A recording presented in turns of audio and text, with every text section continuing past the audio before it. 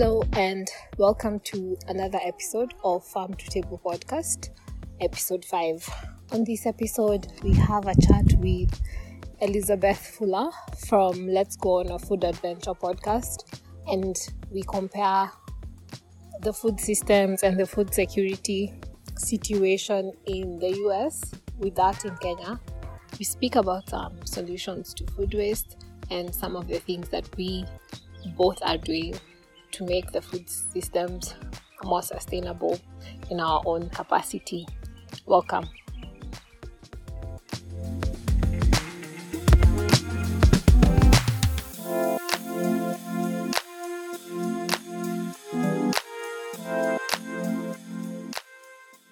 Hi, Beth. Welcome to Farm to Table podcast. We're very happy to have you here. Hi, thanks for having me. This is so exciting. I am so thrilled to be here. Thanks for inviting me on. This is going to be a ton of fun.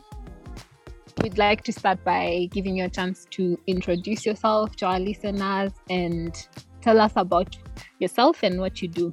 Sure. So my name's Beth Fuller. I am a food and product photographer. That's what I do professionally. I make drool-worthy, craveable images for brands and food bloggers and restaurants. And you can check out my work on my website, elizabethrfuller.com. In addition to that, I have in my non-existent free time, I decided a couple of years ago to start a podcast called Food Adventures, because I feel like food really connects us through our differences. We can find some common ground sharing a meal with one another. It's a great way to explore other cultures. And it also, to me, when I share a meal with someone or an experience I have, if food is somehow tied into that experience, it helps me really remember it so much more in a much richer way in my own memory. I just wanted to share that with the world. So you can check out my podcast anywhere on any platform that you podcast. Again, it's called Food Adventures. And if you go to my website, you'll see links for that in the show notes to go along with the podcast. Oh, and I obviously live in Kenya. No, I don't live in Kenya. You can tell by my accent. I'm from the US. I probably should have led with that. I'm from the US, and if you're familiar with the States, I live in the Northeast in an area right outside of Boston, Massachusetts. So not too far, about 3 hours north of New York City. Oh, okay. Mm-hmm. That's so interesting that you get to photograph food. It must be so annoying for your friends. Well, no, because they reap a lot of the benefits, because with food photography, what people don't realize, well, some people do, some people don't, is that there is potentially a ton of waste. And so you're looking for the perfect vegetable or that perfect piece of something. And you tend to go through a lot of bags of food to get, like, for example, I was shooting gummy bears the other day for a company. And so I'm tearing open bag after bag after bag of gummy bears, looking for those perfect ones for the stop motion video I was doing for them. And that creates a lot of waste. And so what I like to do to help mitigate that is I either try not to open as many bags as I can, because the companies they have to, an immense amount of product to me, because I want the prettiest packaging that's not flawed, all of the things, right? And I'll either donate the food, the unopened food, to food banks, food pantries, or I will give it away to friends and family. So they get a ton, a ton of food. Like, I shoot for this one pickle company, and I get and they're so good. The pickles are so good, and I get so many pickles every month. And so, and that's nice. Yeah. You have to love pickles, which I do, thank goodness. But yeah, so they reap the benefits in other ways for sure. That's so interesting. I think it's so interesting to be specifically for food, because as you said, food really brings people together. And whenever you associate a memory with something, it's always, oh, we ate this and drank this. Yeah, and also food is so, come to realize that food really is such an identifier of like culture and just people, because we can identify people by their food as well. Absolutely. And it's a way that we can all learn from one another too. Like, even though politically we might have differences, you know, we might be on other sides, we might be fearful of one another for whatever reasons. And if there's this common ground that we stand upon, which is we have to eat to survive. And so if we can share a meal with one another to survive through whatever disagreement we're having, usually at the end, if you're open to it, you might be able to see one another with a little bit of kinder eyes and understand where the other's coming from, hopefully. Sometimes not always. I mean, I've been in family disagreements that have blown up at the table. The food didn't help, but at least I didn't go home hungry. So, you know, but anyway. Yeah, but also you can, even if you dislike a certain, let's say, people, you can still enjoy their food. Exactly. Yeah. So being from the US and, you know, being a food blogger, you know, I'm pretty sure you know what the food security situation is. As you may know, here at Farm to Table Podcasts, we are very much food security centric. So we focus on the food security aspect of, you know, everything.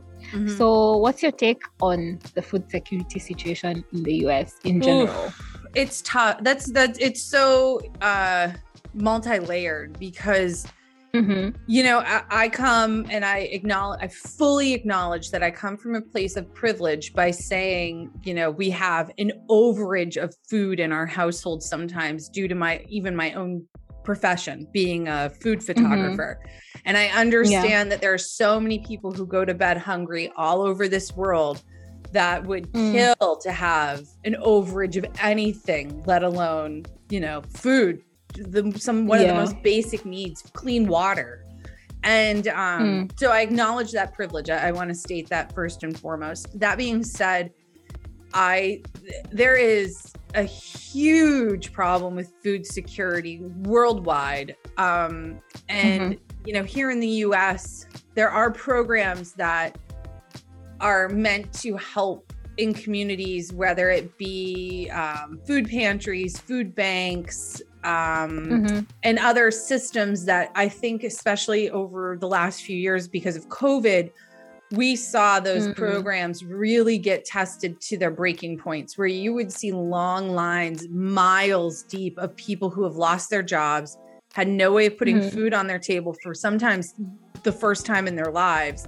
And they didn't know, you know, what to do. And so they're just standing in line, hoping to get a jar of tomatoes, a loaf of bread, whatever's left. So I think that there's this huge problem that a lot of people acknowledge when you're in it, acknowledge when you might see it in passing, but a lot of times it goes unnoticed. And even like we were saying, you kindly came on my podcast a little bit ago and we were talking about this, but here in the US too, we have this problem that like a lot of the people who are going hungry, if it's small children, one of the only meals they may get is at school lunch or at school. So they go to school to eat. It's the same thing here in the US. And, you know, it's problems like that you may for me, I don't have children, so I'm not involved in the local school systems. So I don't even, it's not even a thought that comes in my mind on a daily basis. I just know it's from educating myself through the news and just being a decent human out in the world. I know it's a huge issue. So I wish there was an easy solution. I wish that there was like a magic wand we could wave and this would go away. But, you know, it's corrupt politicians. It's people not acknowledging that this is even a huge issue. You know, it's people saying like, well, why can't they just work? Or why can't this demographic just do this? And it's like, what? You ignorant son of a... So yeah, I think the best thing that we do here in our household is we really try not to waste. We try to plan. I do my best to plan our meals based around even like the photo shoots that I know I'm doing, say for the week. I will, if I'm like, for example, next week, I'm shooting for the pickle company. And I know that there's 3 dishes that I'm making for that pickle company that we will eat for dinners next week for sure. So like, I'm not wasting that. Like if you're in a commercial photography studio, a lot of times that's not even an option because the food is either going to get wasted on set. It's sitting out for too long and now it's not safe to eat. Like there's a lot of things that happen because of such large shoots, but I'm able to control a lot of that in my own home studio, which makes a huge difference in the volume of waste that I try not to create.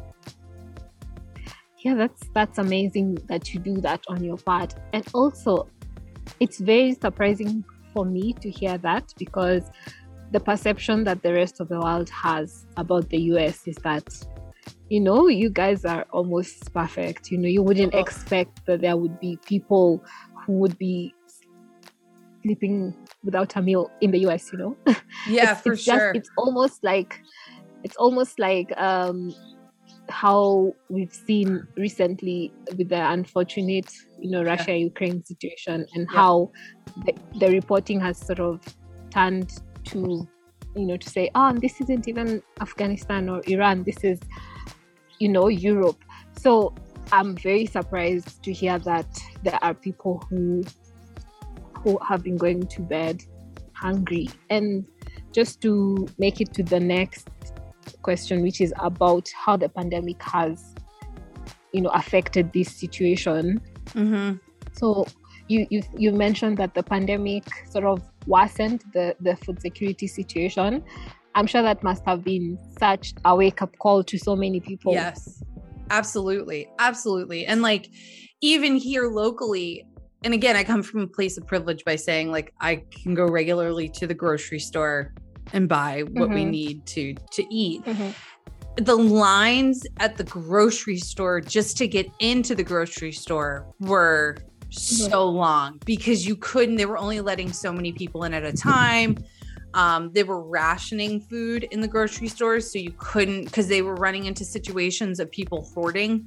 So all the grocery stores started to ration food. So you could only get 2 tins of beans. You could only get 1 bag of flour if you could even find flour. And things like that I'm 41. I've never lived through. I wasn't around for World War I or World War II when rationing was a huge thing here in the US. And I don't know. I mean, I know that's not this, that was a different magnitude for this, but there was echoings of that feeling of like, oh my gosh, like we really need to think about what we can actually get, and like seeing the lines at the food banks of people who have lost their jobs. And I mean, I lost my job during COVID, and I'm so sorry to hear that. Oh no, thank you. No. It was the greatest thing that ever happened to me, because then I got to do what I love full time and start my own business and really dive into it. And it turned out really good. I was on the struggle bus for a minute, but I got off that struggle bus and I was good. So I think it tested a lot of like I said before, a lot of the systems here in the US that are in place to help with food security, but there are so many people in the US that go to bed hungry without question. Yes, we have a larger middle class population than a lot of other places in the world. That in a lot of places in the world, the division of wealth, you see the middle class is so much small. I hate using class systems, but financially, when you look at it, like the people who have all the money, the division of wealth is much skewed differently, where here in the US it is, you have a little more of the in between, and there's still a lot of poverty though. And in major cities you see it. Even we live probably an hour-ish west of Boston, and Boston's a very major city in the Northeast. And we have 3 food pantries right next to our house. And we live in a little suburban town. It's nothing huge. I don't know what the population is, but it's not big. And there are still long lines on Thursdays at these food pantries of people waiting to be able to put food on their table.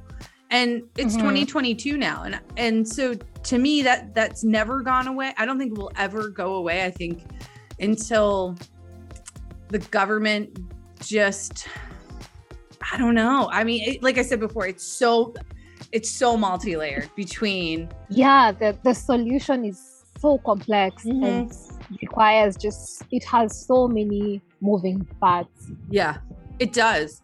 It absolutely does. And one of the things that really you said before on my other on our other interview that really gave me pause was that, you know, Kenya exports, you have such an amazing agricultural system that you're able to grow biodiversity, that you're able to grow so much, right? But you have to export all of these agricultural commodities to other places in the world, because you will make more money selling them out than feeding your own people. And there is something really wrong with that. That like the balance of, you should be able to sell, the government and the economic structure should support local growers to be able to sell and make a profit and live on that profit off of the money, and the local government. And because there's that disconnect, they have to send all the food out.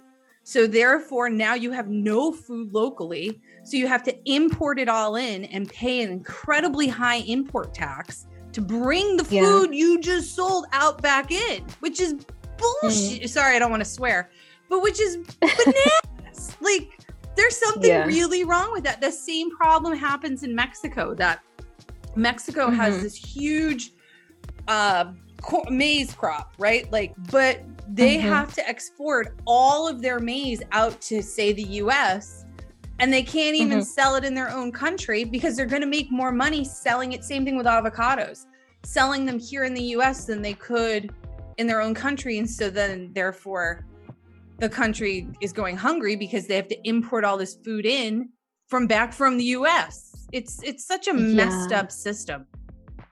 It's very, very messed up. And it's very similar to another very, very odd paradox that happens here in Kenya, where we have farmers, they grow a lot of, let's say, vegetables, let's say cabbage, carrots and potatoes, all these sorts of vegetables.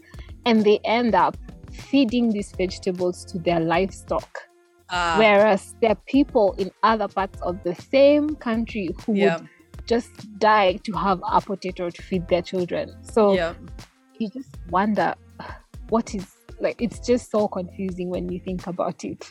Right. And then you think, like, what's the solution, right? Like, and it's so, like we've been saying this whole time, it's so multi-layered. Like, you have to acknowledge the problem first. It's the same thing like with the climate change. Like, so many people are in such denial of what the heck's going on with their climate. And countries like Kenya, you guys, I mean, all over the world, we're seeing huge effects of it, but you guys saw it first. Like, I would say any place on the equator saw the drought, saw the wild swings in weather way before some other places did. And now it's really worldwide. And if we don't do something about it, we will all die. Like, there's no saving anything. Literally. Like, literally, like, this is it. You know, it's like the Netflix movie, Don't Look Up. Like, but yet nobody's paying attention because I don't know. Or they don't want to acknowledge that it's really happening. Maybe they're scared. I don't know. So I think it's acknowledging the problem.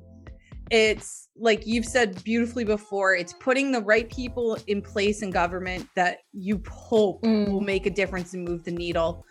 And it's really doing, like with anything, those little tiny baby steps of trying to do something in your own local community, whether it's donating a couple of cans of beans, tomatoes, whatever, to a local food pantry. Maybe you have an abundance of something. You grow something in your little home garden and you have an abundance of carrots one day. Go to your neighbor and say, do you need a carrot? Are you like, do you need anything? Like even just asking someone, do you need anything? Let's try to help. You know, I mean, because when we look at the whole problem and it's so overwhelming, you almost want to throw your hands in the air and be like, oh, I got nothing. There's nothing I can do about this. Yeah. But there is little teeny tiny things that you might think seem like a tiny grain of sand in the whole big picture of it all. But that little tiny grain of sand makes a huge difference, whether you want to realize it or not in the long run. That's so true. And speaking of food waste, I'm not sure if this is true, but the US is one of the biggest contributors to food waste because, as you said, you have quite a large middle class. So these are people who, you know, food is not their primary concern, and so they can just throw it away. So maybe you could tell us a bit about that, the situation of food waste. Yeah, I mean, I can only speak to the food waste, I think, really, because there's a huge, again, very multi-layered, very huge.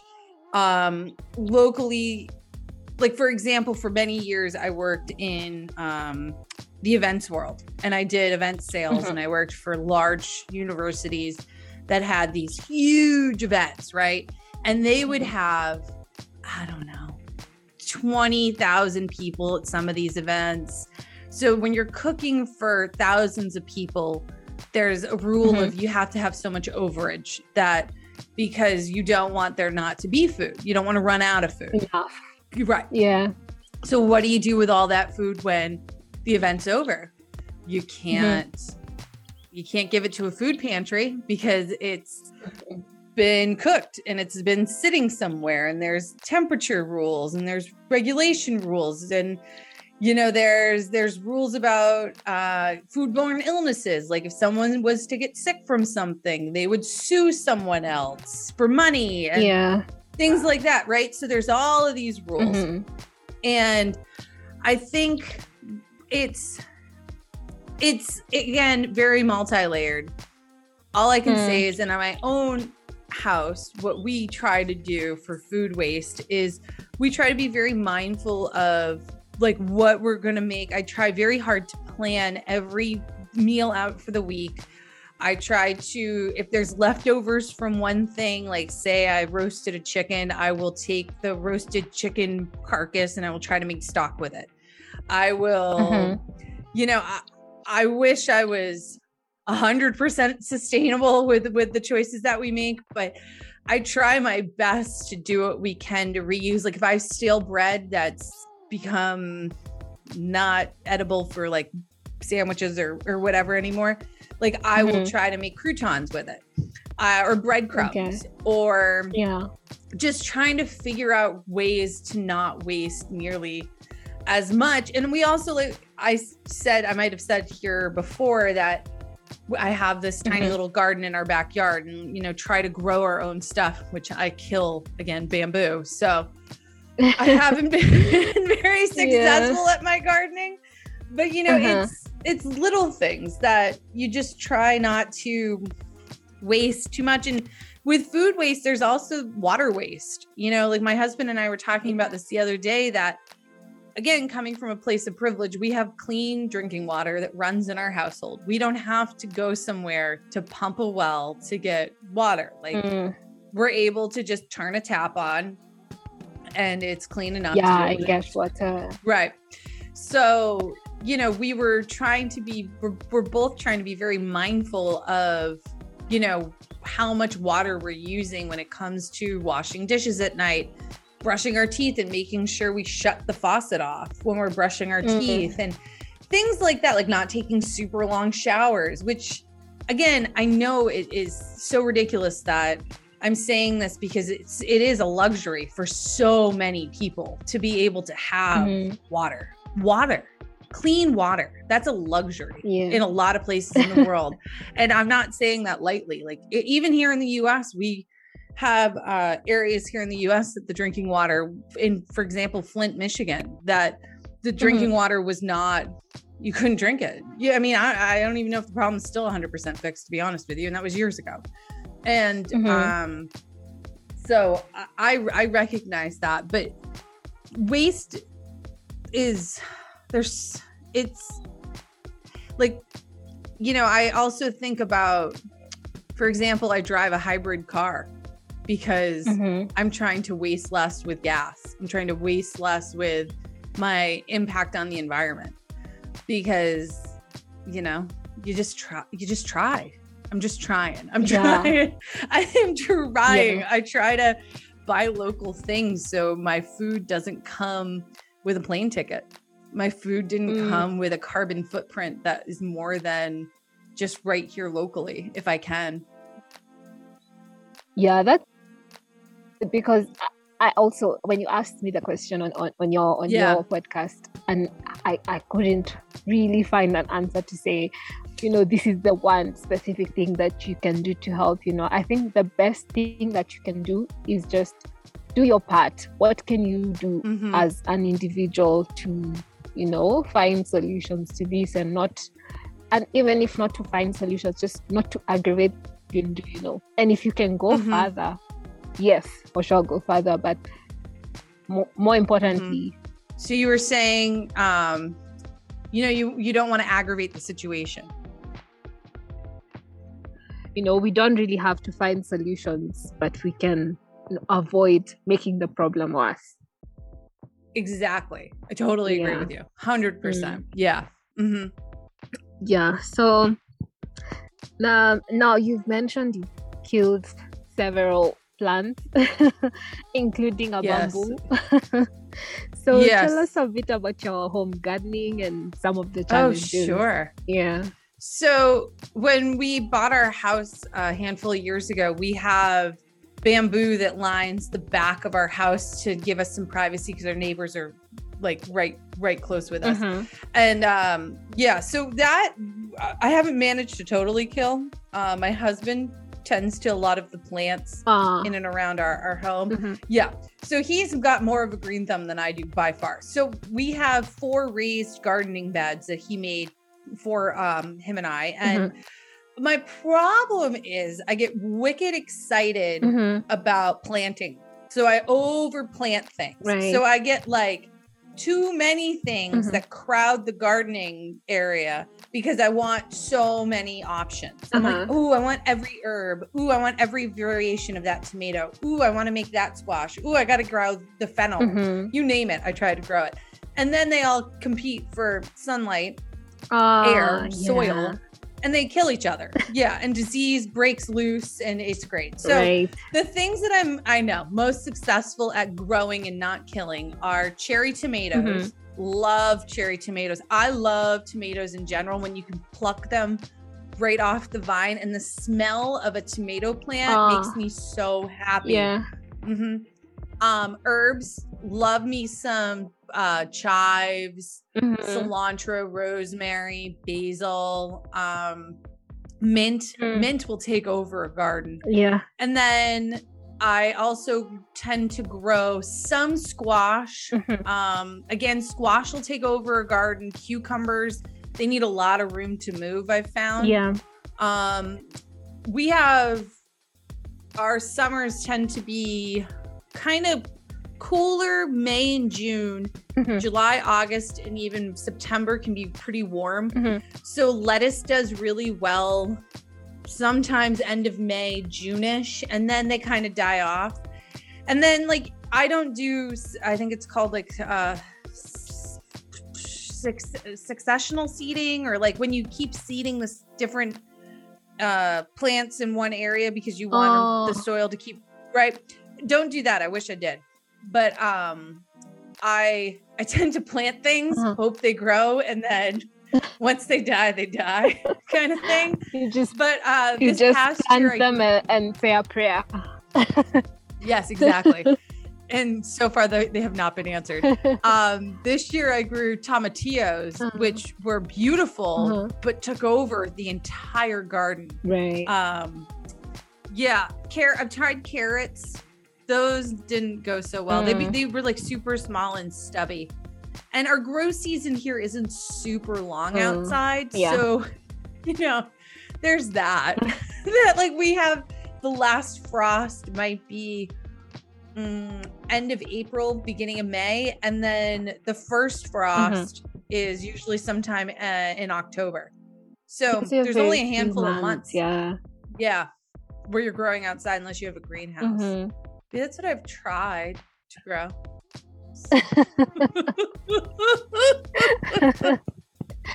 You make it sound so bleak. Well, if you saw my garden, you would think it was pretty bleak. No, it's not that bad. It's not that bad. But, I try to, like, for example, to keep, and this might be an old wives' tale, or a myth, or however you want to call it. But I was always told you plant marigolds around tomato plants because the marigolds will help keep pests away from the tomato plants. Is that correct? I don't know. I also heard that you plant lavender for good luck at the front of your garden. Oh, really? To help. Yeah. Again, old wives' tale. But yeah, herbs. I'm pretty good with herbs. Well, herbs are, and the ones that come back every year, like rosemary and chives. I'm good with that. Those I got down. Well, maybe what you can do to maybe control the pests on your, let's say, tomatoes. I'm assuming you prefer it to be organic. You don't want to use any of those harmful chemicals, right? Correct. Only organic. You could, and I get my soil from a local place too. You could mix soap, like just dishwashing soap, liquid soap, or hand washing soap. Just liquid soap with water in a spray bottle, and you could spray the plants. That does help keep away the pests. I love that. Yeah. Okay. Yeah. I love that fun fact. You're taking some notes, yeah. I am. I'm totally taking notes. You totally called me out on that. Yeah, so that's just one tip that I can give you to, because I never heard about marigolds. Is it marigolds, the flowers, or just the general marigolds? No, the flowers. Oh, no, little flowers, and you plant them in around the tomato plants. So I have like my little tomato plants in the center, and my marigolds all the way around. The tomatoes are taller than the marigolds, so I don't get it. Very much so. I don't know. I don't know either. Oh, that's wicked funny. Yeah. Really funny. But okay, good. I mean, I would be happy to do a gardening episode with you. Yeah, we're gonna have to. Yeah. Because if my garden has any chance of doing well this year, yes, we're going to have to do a gardening episode together. You need more than prayers, Beth. Oh, I need you, my love, to move to Boston, and you would hate me, and or just come visit and help me out. Maybe visit, because the only thing I know about Boston is that there's Harvard University. And yes. Yep, that's about it. Yep. And iced coffee, which I know you don't like iced coffee. You like coffee, but not iced coffee. I mean, if it's so cold, how are you drinking iced coffee? I don't know. And the stupid thing is that people will get it in the dead of winter, and then they put a styrofoam cup around the cold iced coffee cup so their precious little hands don't get cold while drinking the iced coffee. Yep. That's I know, funny. Americans. Yeah, I know. Wow. It's all of, oh my God, the waste. I know. Yeah. So that's also interesting. Let's conclude it by you telling us, what would you like to see in the future of Let's Go on a Food Adventure, and how would you like me to support you in that? Well, I would love to come to Kenya. That's how, and I would love to hang out with you and share a meal. And I don't know, maybe go to the beaches and eat some Swahili food. Like, yes, hello, that's what we're doing. Yeah, that's how you can support me in that adventure. But no, for the Food Adventure podcast, just check out some episodes, everyone, and let me know if there's any questions that anyone, if there's any culinary questions that anyone has. It's part of the podcast, is I love to do culinary sleuthing. And I just love to bring awareness to different cultures, and I love to learn. So that's that. You can always shoot me an email at letsgoonafoodadventure@gmail.com, or tag me in your food adventures on Instagram at letsgoonafoodadventure. And again, the website's elizabethrfuller.com. I feel like I have to ask you something about cooking, because I feel like that's something that you are passionate about. I am passionate about cooking. So maybe you could tell us, I don't know, something that you love to cook. Sure. So this week, in between all of my photo shoots and meetings with clients, I have been, like many of us here in the world, really heartbroken over what's going on in Ukraine. And I wanted to try to, beyond just donating and bringing awareness to myself and posting on the internet and stuff like that, I wanted to learn more about Ukrainian food. I did not know about the cuisine. Like, I wanted to educate myself on it. So this week I made a handful of Ukrainian recipes, and they came out really good. One of the things that I'm going to mention, because you have such a sweet tooth, is there's this recipe called a braided Easter bread. And so it's a yeasted dough that you have to proof a ton of times, which that was a challenge for yours truly, but I did it. And then you stuff it with like a farmer's creamy cheese, like ricotta, or they call it a farmer's cheese, and it's just like a milky creamy cheese, sugar, orange zest, and dried apricots. And then you roll it up like a log, and you slice it in half, and then you braid it, and you put it in a loaf pan, and you proof it again, and then you bake it. And then you top it with powdered sugar while it's still warm. Whew! Wow. Yeah. Yeah, it took half a Sounds day. like a lot of work. Yeah, it took half a day to make, but man, oh man, was that good. Totally recommend it. So, okay. Yeah, I thought that came out really good. There's another recipe called, and I want to make sure I pronounce the capital city of Ukraine properly, Kyiv. Because Kiev. Is it Kiev or Kyiv? No, Kyiv, because Kiev was the Russian pronunciation, and once they separated from Russia, they changed it to Kyiv. So it's this recipe called chicken Kyiv, and it's chicken breast that's stuffed with a butter that has garlic and parsley and dill in it. And then you bread it and you deep fry it.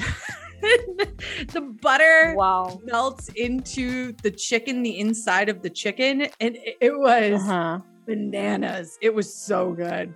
Yeah. So I highly recommend. I think if we hang out, we would have to do a lot of gym. Oh yeah, we would be the size of houses. Absolutely. Yeah, I know. I cook a lot. So yeah, that's what I've been cooking in our kitchen this week. Oh, that's so nice of you to actually, in your own way, just show your support to what's happening with Russia and Ukraine. Yeah, thanks. Okay, Beth, I think that will be all. Is there anything that you'd like to say as a parting shot? No, just thanks everyone for listening. Again, if you have any questions for me, feel free to go to my website, elizabethrfuller.com. And this was such a pleasure. Thank you so much for having me on. This was so much fun. Yeah, I had the best time as well. But Well, we really need to do it again. We need to have another collaboration. absolutely. Absolutely. Well, you have a fabulous night, and I will see you soon. Yeah, see you. Bye. Bye.